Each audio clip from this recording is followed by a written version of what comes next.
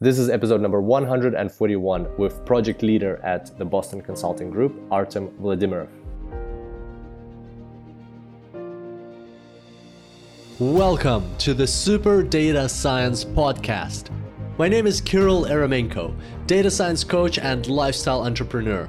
And each week we bring you inspiring people and ideas to help you build your successful career in data science. Thanks for being here today, and now let's make the complex simple.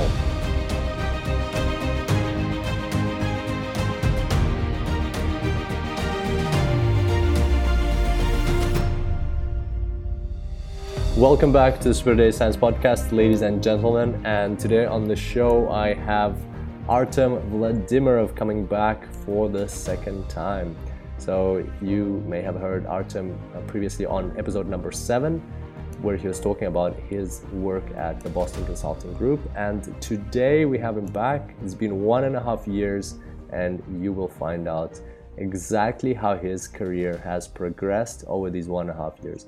I find it's a very exciting way to learn about people's careers when you first see them, and that becomes, or hear them on the podcast. That becomes like a checkpoint, and then you find out what happened 1.5 years later. So it's pretty crazy. It was on one of the very first episodes, episode number 7.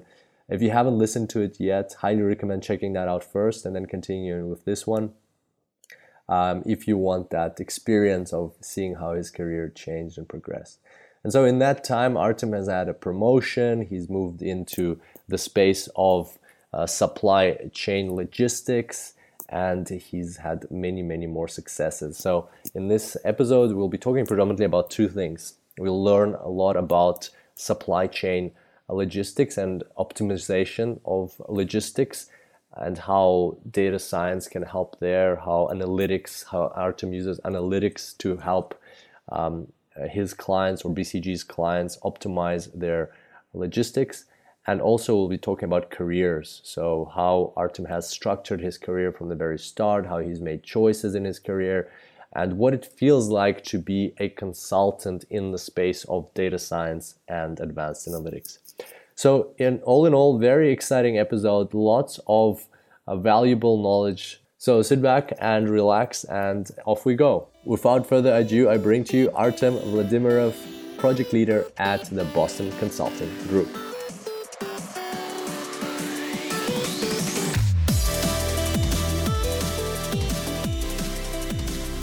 Welcome, ladies and gentlemen, to the Super Data Science Podcast. Today, I've got a returning guest, my dear friend, Artem Vladimirov, on the line. Artem, welcome back to the show. How are you today? Thank you, Kirill. I'm good, thanks. It's a pleasure for me to be a guest again at your podcast. So cool.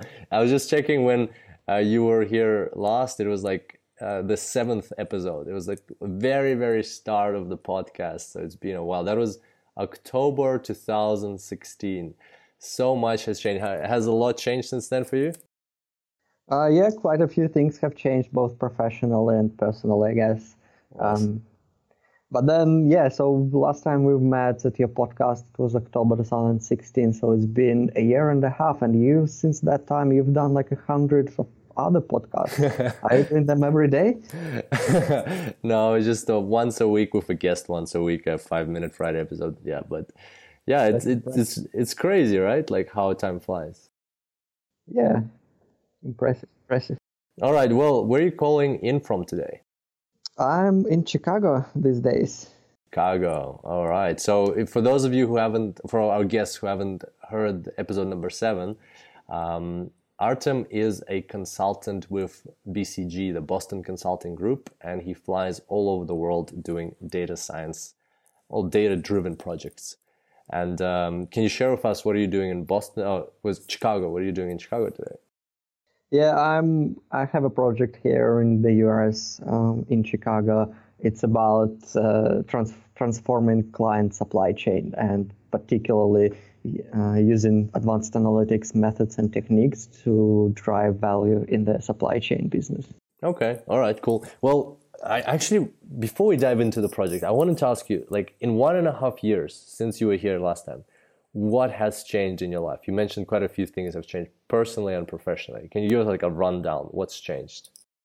Yeah, from the professional perspective, I was promoted to a new role. And if previously I was a consultant at BCG and I was doing lots of hands-on stuff using advanced analytics, so things like optimizations, dynamic simulations, geospatial modeling. Now I'm a project leader and I'm using all the experience and expertise that I've got in the past like 5 years or so when I was at Deloitte and at BCG to manage projects which relate to these areas.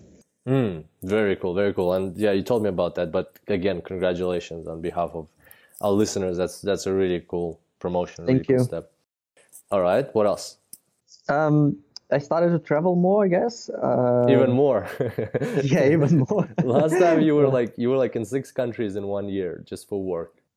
Yeah, it's become like 6 countries in 3 months now. No way. Crazy. Yeah, and like that has some implications on my personal life, and so my beautiful spouse is doing her own project, like doing like a web project, so she can work remotely, and we're trying to travel together as much as we can. So far, while we're young, that works for both of us quite well. Nice. And no children yet, so you can Yeah. easily move around. Okay, all right, that's very cool. So, what kind of projects is she working on? She's a specialist in real estate, and she worked in real estate in Australia, like when we were in Brisbane and in Sydney. So now she develops like a training website, like a website for educational purposes and a guide for people who want to invest in Australian real estate. So like the way it started is just now that we have a bit of savings, we decided like we are trying to find ways how to invest this money, and one of the things we are looking at is real estate. So we started to dig deeper into it, and then it's apparently quite complex area, and like there are lots of things that as a novice you can't know about, and it's difficult to understand them, and that kind of brought us to an idea to create this educational portal or website where we can share what we already know about investing in real estate to other people. Oh, okay, that's really cool. Well, good luck with that. And if anybody's ever interested, we'll definitely include the link to that on the show notes. But let's move on to your new role. So you're now more of a managerial role at BCG. What does that involve? What kind of projects do you manage? Yes, just to give you an idea, my current project involves 4 different work streams, all related to supply chain, but like one is inbound side, one is outbound side, another one is like warehouse management, and the final one is more like strategic footprint optimization. So we have people who are like me in the past, consultants working on that from the analytics perspective. We have a classical BCG consultants working on it from like business and business processes perspective. And I'm managing 4 work streams, looking after the analytics works to ensure that like what we do is fit for purpose, answers the client's questions, we're on track in terms of budget, in terms of progress, etc. Interesting. And so how many people, so you're managing this whole team, if I'm understanding correctly. How big is this team? It's like I'm not managing the whole project team. There are like 3 other project leaders and principals who manage their corresponding work streams. I manage 4 people currently across 4 different streams. Okay, all right. And so it's an analytics project, right? So you do analyze data in the process. I mean, the team analyzes.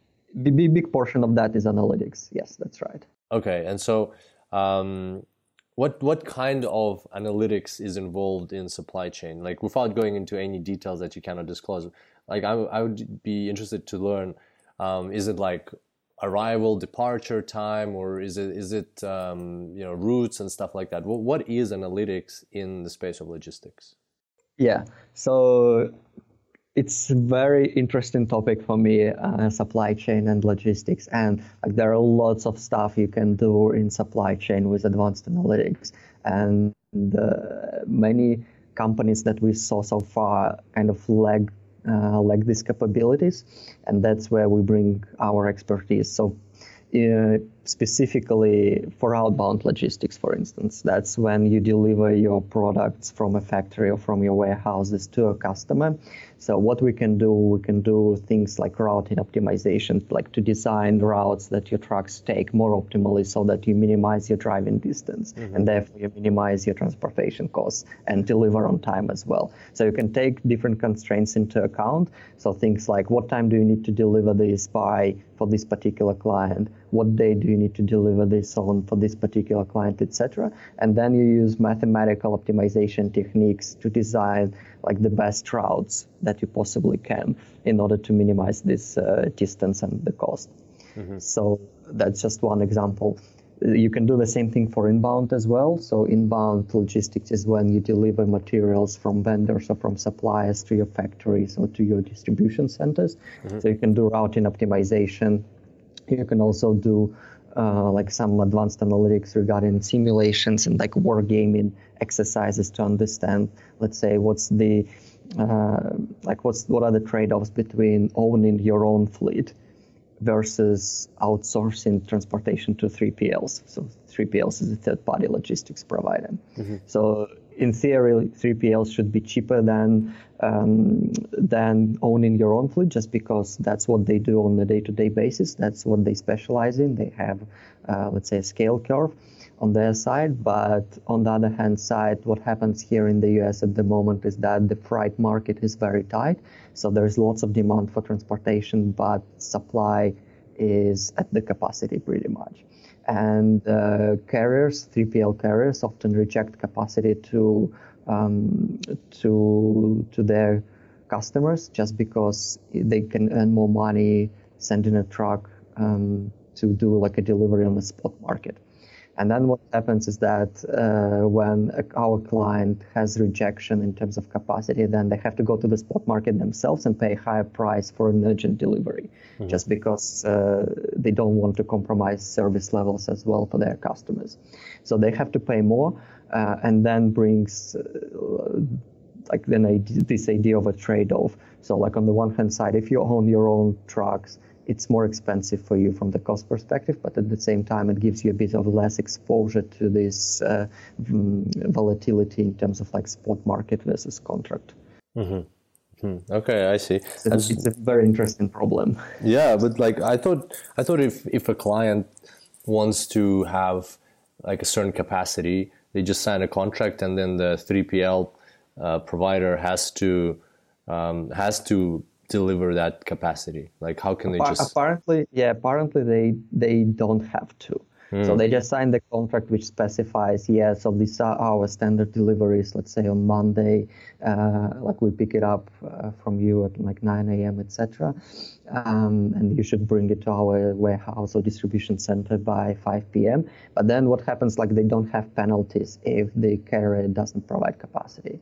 And that kind of incentivizes carriers to do so. Interesting. Okay. So that's a classic like logistics issue right now that you're facing. Is that right?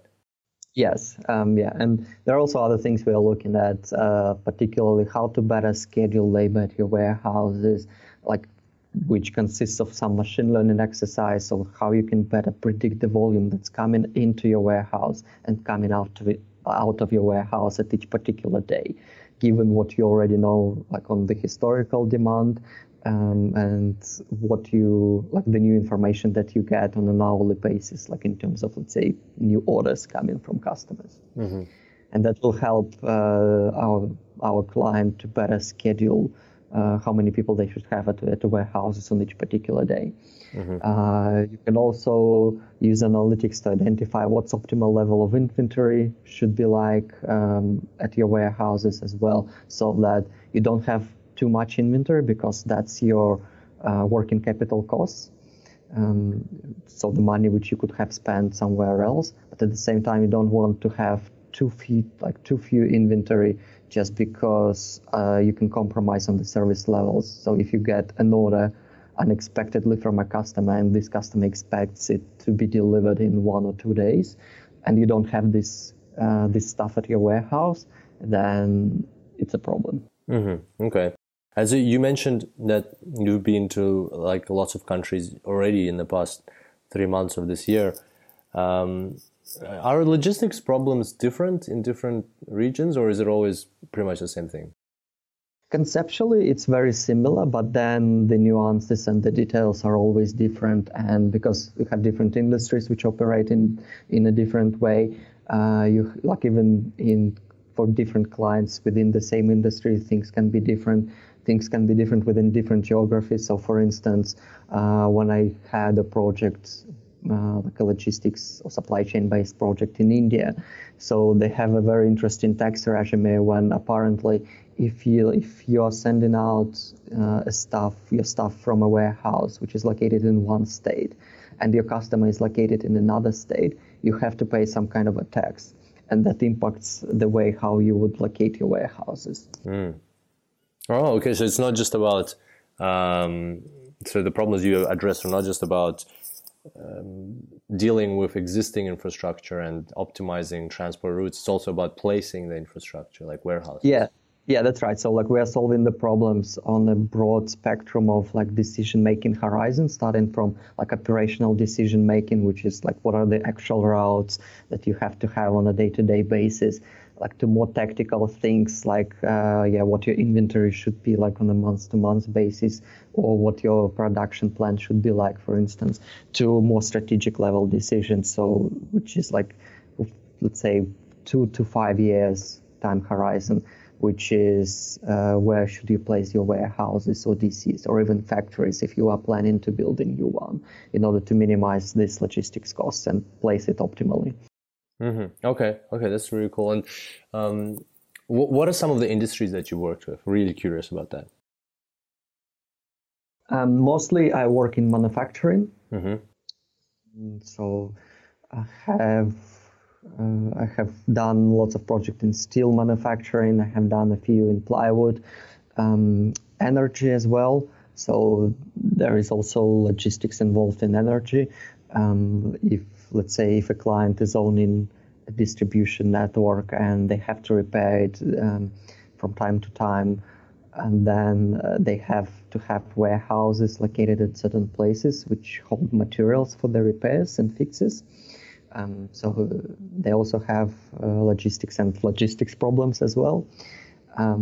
Distribution, so things like food distribution, for instance, when you purchase food from vendors, hold it at your DCs, and then distribute this food to like restaurants, schools, hospitals, military bases, whatever it is. I did some projects for financial institutions, for banks, again related to network mostly, so identifying best locations for branches. But I think I actually talked about this in our last podcast, right? Yeah. Okay, interesting. And so I actually heard this about New York City, that it's so busy, like the traffic is so bad there that the delivery of products for restaurants can only happen like after midnight, like in the deep night. And so restaurants are actually open all the time because at night, during the day they're working, at night they're accepting these, new products and stuff. Like, have you heard of any other crazy stories like that? No, that sounds about right to me. Yeah. And another thing is that sometimes they don't deliver on the weekend. So like you don't have deliveries on Wednesday and on Saturdays and Sundays. But then the thing is, for restaurants, this is the busiest days, and you would have like lots of deliveries on Friday, scheduled for Friday, which impacts your warehouse operations and your transportation. And then you will have lots of deliveries on Monday as well because they are now empty. Okay, all right, I gotcha. And another thing I'm interested in is the optimization processes. Like, let's say I'm an owner or a CEO of a company. Let's say there's a CEO of a manufacturing company or a restaurant listening to this, or a director or an entrepreneur. And, they've set the processes up, things are getting delivered and so on. It's kind of working. What is the benefit of optimizing logistics? Like, as a rule of thumb, what would you say by doing logistics optimization, what kind of cost savings do you normally deliver, or are you like aiming to deliver on a project? Again, if you can share that information. Yeah, so I guess the benchmark roughly is like 10-15% cost savings on logistics. And very often, like for largest companies, we see that logistics constitutes a very large bucket of their costs. Like depending on the client, logistics can be like $500 million per annum. If you save 10% on that, that's already $50 million savings potential, which is a lot more than our fees, for instance. And that's per year, right? That's not just yeah, one. that's per annum. That's right. And then so like cost savings is the largest lever that we are pulling, and another one is possibly increased customer service levels. If you're not operating optimally now, and let's say and that's what we saw in particular for one of the clients that we had, that they didn't deliver on time often, and they suffered low service levels. And that was very important as well, because it was a utility company, the one that repaired the network. And if you don't repair network in time, if you don't deliver repair materials to your work sites on time, then a bunch of people will be without power for a day or so. So that's kind of was very important for them, and that's another thing we looked at. So how much inventory they should have in order not to compromise your inventory service levels, which resulted in a bit higher cost for them, but at the trade-off of the high service levels. Mm-hmm. Okay, gotcha. And so, do you often come across companies that haven't done a logistics optimization, or is it just a matter of you need to re-optimize logistics occasionally because cities grow and things change? It's a bit of both. What we see a lot is that companies usually do the way they did it like 10 years ago, and they're very conservative to changes. So they're not keen to change anything, and most of the planning is done like manually, which is very suboptimal, especially if like it involves complex decision making and like trading off between very complex constraints. And yeah, you can benefit a lot from using this new technology that's like optimization, for instance, mathematical optimization. It has improved so much in the last 10 years, just in terms of, even in terms of like computing power, but like in terms of efficiency of algorithms. And you can do things that you couldn't do like 10 years before, especially in terms of like routing optimization, for instance. So now routing optimization has become so advanced that you can literally like create your routes, like even real time if you want to. So like big giants like UPS, for instance, or DHL, they have developed their own in-house optimization engines, and like they can have a look at their trucks real time. They know exactly where they are located. They can change their routes real time depending on a new order. So it's very advanced. Mm-hmm. Mm-hmm. Okay, that's pretty cool. You'd think that DHL have to be on top of these things, right? It's very competitive. Yeah, and they are. Mm-hmm. Okay. But they're not our client, by the way, for the disclaimer purposes, as far as I know. Yeah. Okay. And then tell us about the tools that you use. Like what kind of, algorithms? You mentioned some mathematical optimization. What tools do you use for optimization of logistics? Yeah, I guess I'll try to talk broadly about mathematical optimizations. So we use similar technology for like not just for logistics optimization, but for things like production planning optimization. What's the best production plan that you have, or what's the best sales and operations plan? So we use a broad range of tools, starting from like very general purpose packages, things like Cplex engines or Gurobi engines in Python, or in what else can it be, or in MATLAB, for instance. So you can use these tools to pretty much formulate any problem that you like. You can create generic constraints, like very customized solutions. And that works for us very well because we work across different clients, different industries, and very often we need a customized solution. But it comes at the expense that you need to develop this from scratch, and it often takes a lot more time. There are also, like on the other spectrum of that, you can use off-the-shelf products. particularly we're using LlamaSoft for supply chain optimization. So this is a tool that already has like modules embedded into it, which allow you to kind of put in the data, set up some constraints that they already have embedded in the software, so you don't need to build them from scratch, and optimize your network, for instance. It's relatively easy to use, so it's much faster to use as well, but it comes at the expense of you can't build your own customized constraints or business rules if you want to. So like there is a bit of a trade-off, and there are some tools again in between this spectrum. So we particularly use AIMS, for instance. So that's a tool that's not like a low-level coding tool like Python or MATLAB. Like it already has like a platform which makes things a bit easier for you, but it's relatively flexible and you can customize a solution and you can build your own constraints into the problem.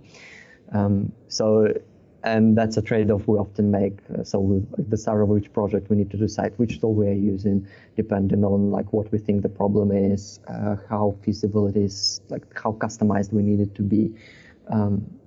So that's an important decision we need to make. Mm-hmm.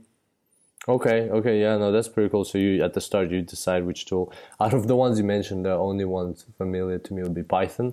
So a bit of there's a bit of light there, like light at the end of the tunnel for those data scientists who are not familiar with logistic optimization. You know, if you know Python or if you're learning Python, then there's some opportunity there, I guess. And what about data preparation? Do you use any special tools for data preparation, or how does it go down? Is it a big thing in this domain as well? It's more about, I guess for us, it's less about data preparation per se. So of course, we do data preparation to kind of have the data in the right format for our models.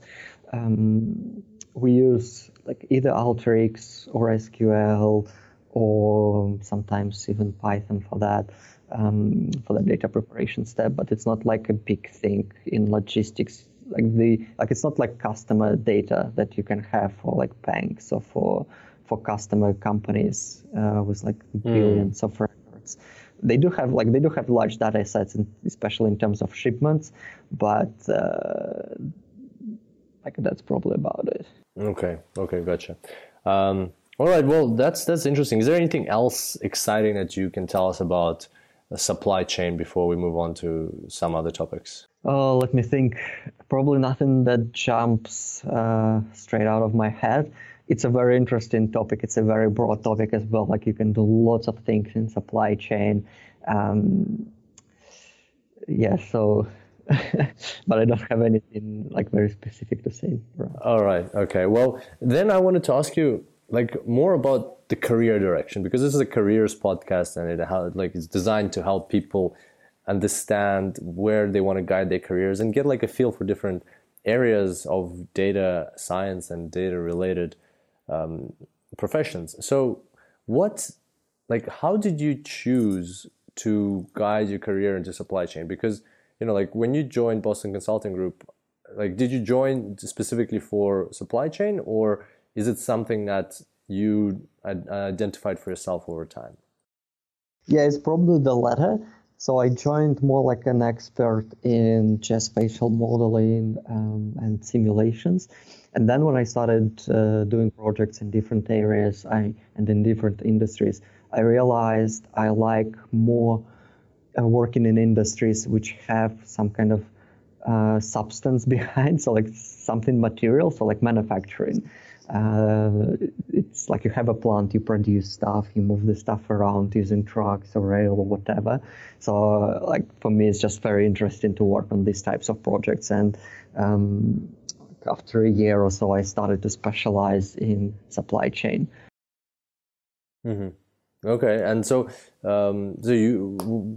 you started to specialize supply chain. What did you do? Like, how did you go about it? Did you tell your manager that you want to do more supply chain, or did it just happen naturally? Did you pick the projects? Like, how does somebody take control of their career and decide in which way to direct it?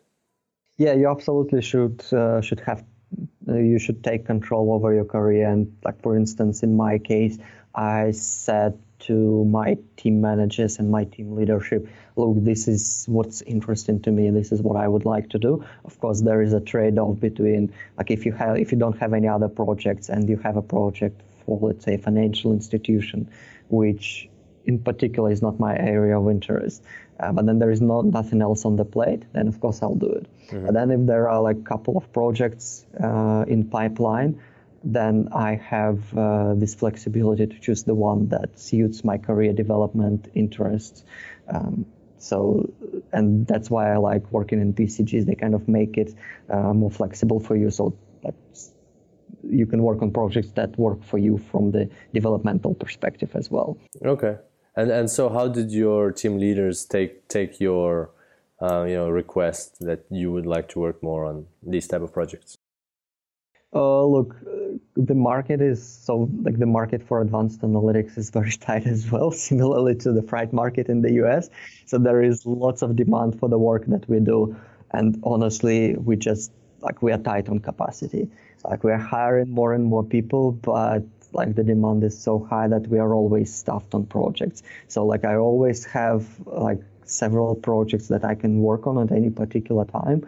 So it's my team leadership was very, very understanding and very keen to help me work on the projects that I like. So they were very supportive of that.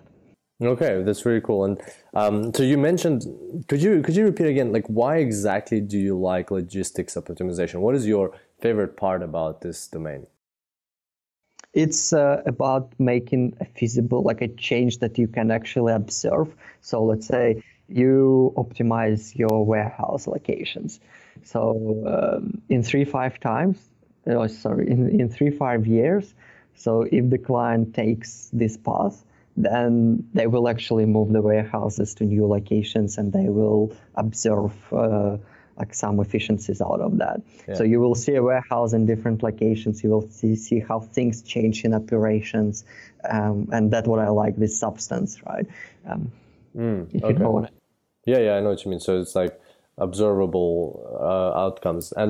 Exactly. Observable change, observable outcomes, not only in terms of cost savings or increased customer service levels, but also things changing in real world. Okay.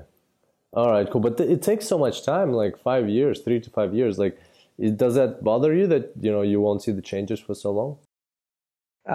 We kind of yes and no. So yeah, of course, it's a very long time horizon, but at the same time, we do lots of more tactical and operational projects, which the clients can start changing straight away. And so, for example, we did a project for a steel manufacturer.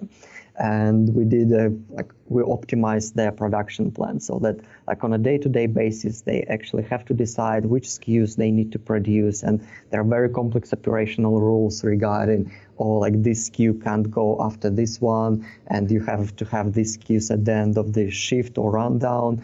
And so there were lots of these operational constraints.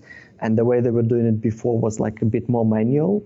And we developed a semi-automated tool for them, which involves genetic algorithms and mathematical optimizations, so which helps them to make better schedules. And because they're using these schedules, they actually generate the schedules each day, then we saw the difference that we make pretty much, not from the day one, of course, but after we developed this tool, the day one after we developed this tool. And that was pretty cool. Okay, wow, that's awesome. And the client was being happy as well about that. Yeah, and we saw, after we piloted this new tool, we actually saw the difference in terms of more rundowns that they can schedule. So they could schedule more stuff to be produced within the same time period. Mm-hmm. Okay. And so speaking of tools, you mentioned before that this industry is changing or has changed in the past couple of years because of the advanced computational power and advanced capability of the algorithms, the mathematical optimization algorithms. Do you see any new technologies that are out there disrupting this industry? We're talking about AI, deep learning, blockchain, machine learning, all these trendy words that are out there. Do you think anything will change this industry even further? Yeah, absolutely. So artificial intelligence is a big thing now, and you can use artificial intelligence like to create more visibility in your supply chain to kind of predict orders and like make better planning. Then blockchain is becoming a big thing in supply chain as well. So we are currently exploring and have a few projects on how we can use blockchain in supply chains to increase visibility again of the supply chain. So to understand where did this product come from and track it along the whole supply chain. That's really cool. And like I've also been looking into blockchain applications, and like one of the examples that I've heard in supply chain is, for instance, coffee, right? Like coffee, how do you know when you go to a shop and it says like this coffee is from Ethiopia or somewhere? How do you know it's from Ethiopia and it's not from, your neighbor's backyard? And that's where blockchain can come in and help with the logistics, because it provides this facility to hold these immutable certificates. So once the certificate is issued, nobody can tamper with it, nobody can change anything, and it really creates that traceability of where products are coming from. So is that about right? Like for blockchain? Yeah, that sounds right to me, and yeah, I think that's a good example. So like you can create unique signatures for your coffee boxes or whatever you use for coffee transportation, and then you can use the blockchain technology to understand where this box was at each particular point of time, where did it come from, etc. Mm-hmm. Okay, wow, that's really cool. And it's really exciting to see that big companies like BCG are jumping on top of these trends, like that when they see the potential, like in AI or blockchain, and must be exciting to work. Like how are you feeling? You've been with BCG for like 2 years now? 3 years. 3 years. 3 years. That's really cool. So how are you feeling about your career at BCG? Is it for people who are listening, who are considering applying to BCG? Is it a good place to work? Oh yeah, I love it. So they provide good career development opportunities, very interesting projects, especially in our team. So we have a global team which is called Gamma, which specializes in advanced analytics, so in things like artificial intelligence, machine learning, advanced analytics for operations, for things like mathematical optimizations, etc. So and we do lots of projects overseas because we are a global team. So I get to travel a lot. I really like it. Awesome. And is it hard to get into BCG? Honestly, yes. So let's say out of 100 CVs that we get, like we only shortlist probably like 10, and out of these 10 that pass to an interview, we only hire one probably. So It's like 1 to 100 chance. But anyway, feel free and don't feel discouraged to apply if you think that's a place where you want to work in. Yeah, and definitely if you do get the job, then after hearing this podcast, then hit up Artem and say hi, and you might catch up one day on your trips. Yes, for sure. Mm-hmm. Okay. And speaking of like this worldwide travel, like, are you not sick of it yet? Like, 3 years, you've probably been to like 50 different countries. Like, when does this stop? I don't know. How can you be sick of that? You're traveling in business class, like you stay at 5-star hotels, and like the company pays for your stays, and it's like, that's awesome. How can you not like it? Oh, okay. There are of course other considerations like family, and like especially if you have children, that's going to be very hard to travel. And again, the company is very supportive of different working models, and like if you say I don't want to travel, then they will be supportive of that, and they will try to put you on projects which don't involve travel. Like so far I'm very flexible on travel, and I'm actually like I like to choose projects which are overseas, so that works quite well for me. And yeah, so as I mentioned, my spouse can work remotely, so that works for both of us. So I don't see an end to that yet. Okay, cool. And again, just jumping back into the topic of careers, can you give our listeners an overview of what it's like to be in consulting? You know, like after 3 years at BCG, 2 years at Deloitte, that's 5 years total. Consulting, you know, 6 years, Kirill. 6 years. How do you get that? 3 plus 2? Yeah, it's 3 years at Deloitte, 3 at BCG. 3 and 3. Okay, so. Like consulting can be tough sometimes, you know, like looking back at my days at Deloitte, you know, you work long hours. It's apart from, you know, travel is great. It's a benefit, but there's also difficult times. And like, what is your overall recommendation for somebody who's considering, you know, to go into data science and start data science in the industry, in a industry, or start data science in consulting, and they've never done consulting before? What would your, you know, like insights be into this world of consulting and data science and analytics?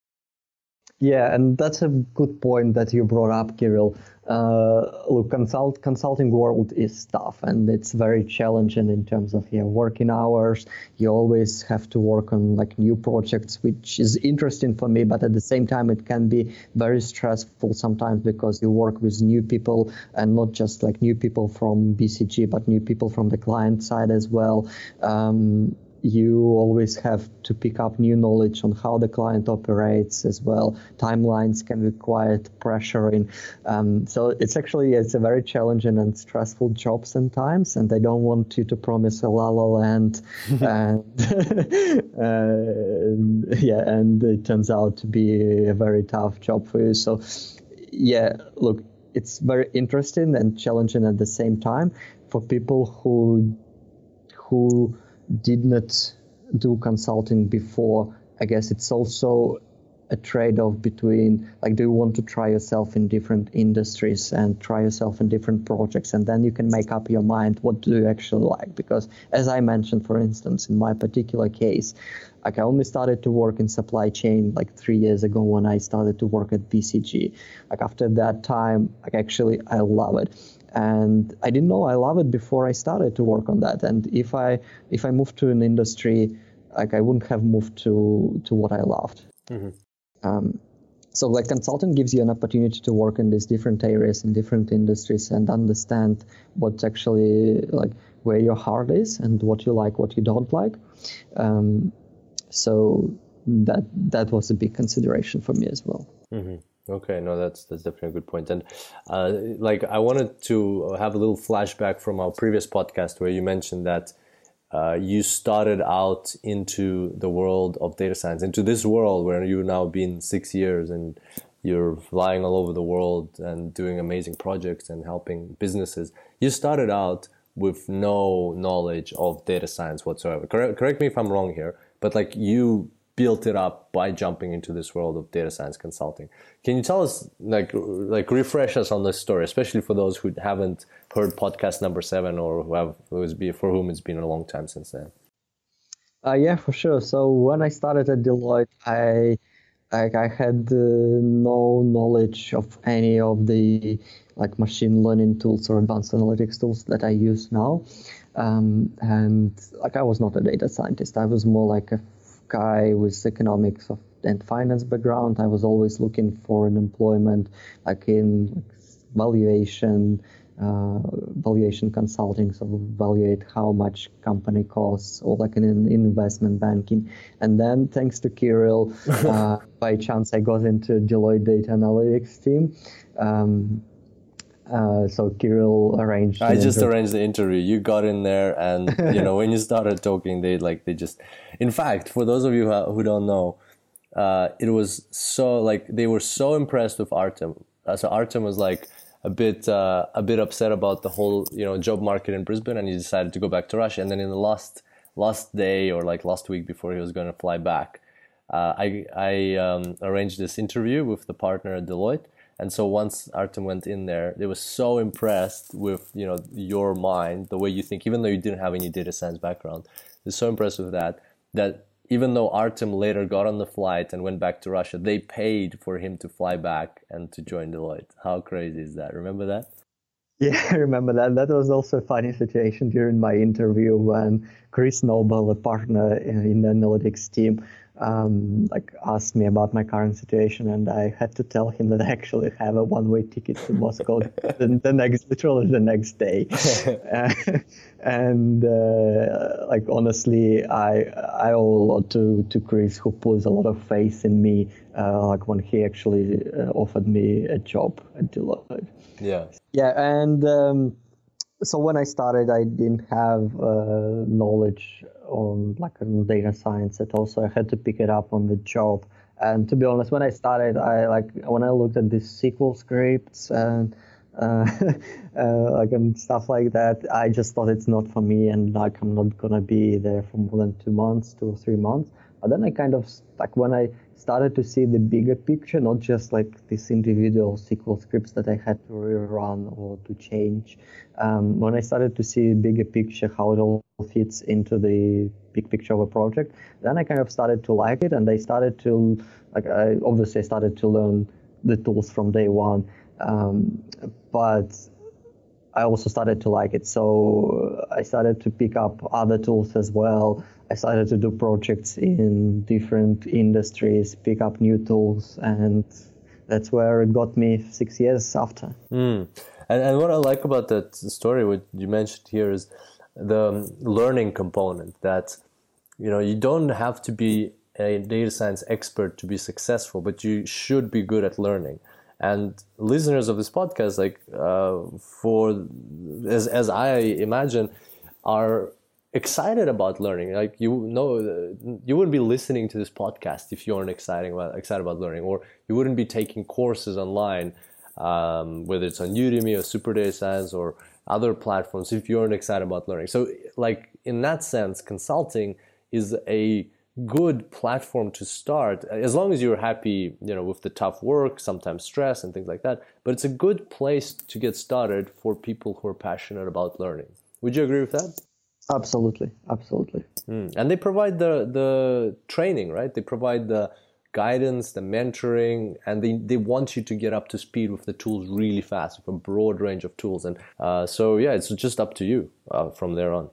Yeah, that's right. And from the training perspective, we at BCG, for instance, we have lots of training programs, starting from web-based training tutorials that we have on different industries and different methodologies, etc.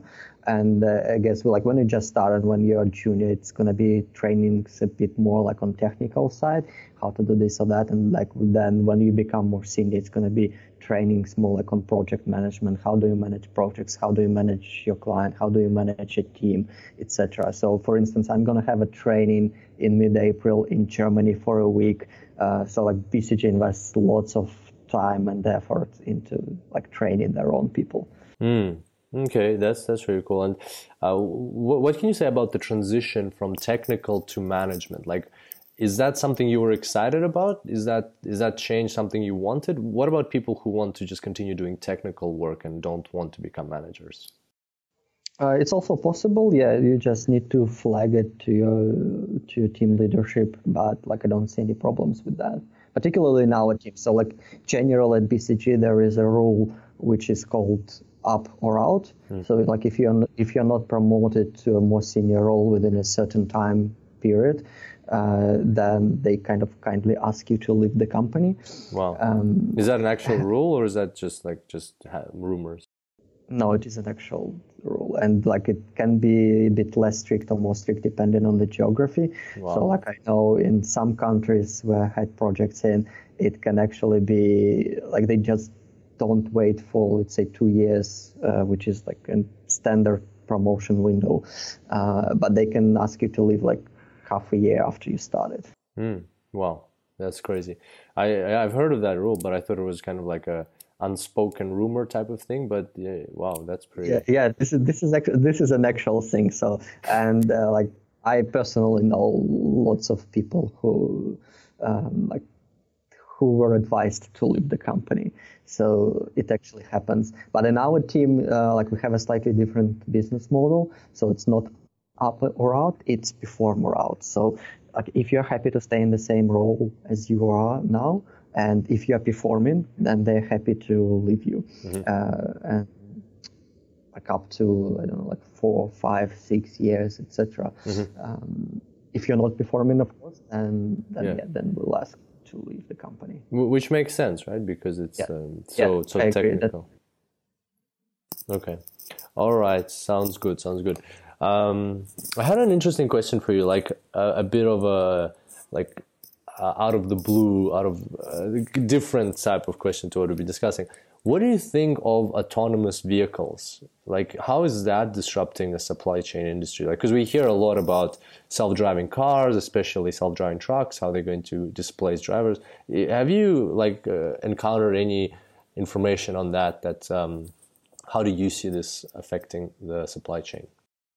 Yeah, I'm like on a broad scale, I'm very excited about autonomous vehicles, and I think that's where the future is. And like I'm very skeptical about all this news, like, when you hear that like an autonomous vehicle car got into a crash. Like I personally think if you you have to normalize everything, right? And like if you take on a per trip basis, the chance of a crash or a chance of an accident is much lower if it's controlled by a robot, or at least when the algorithms improve.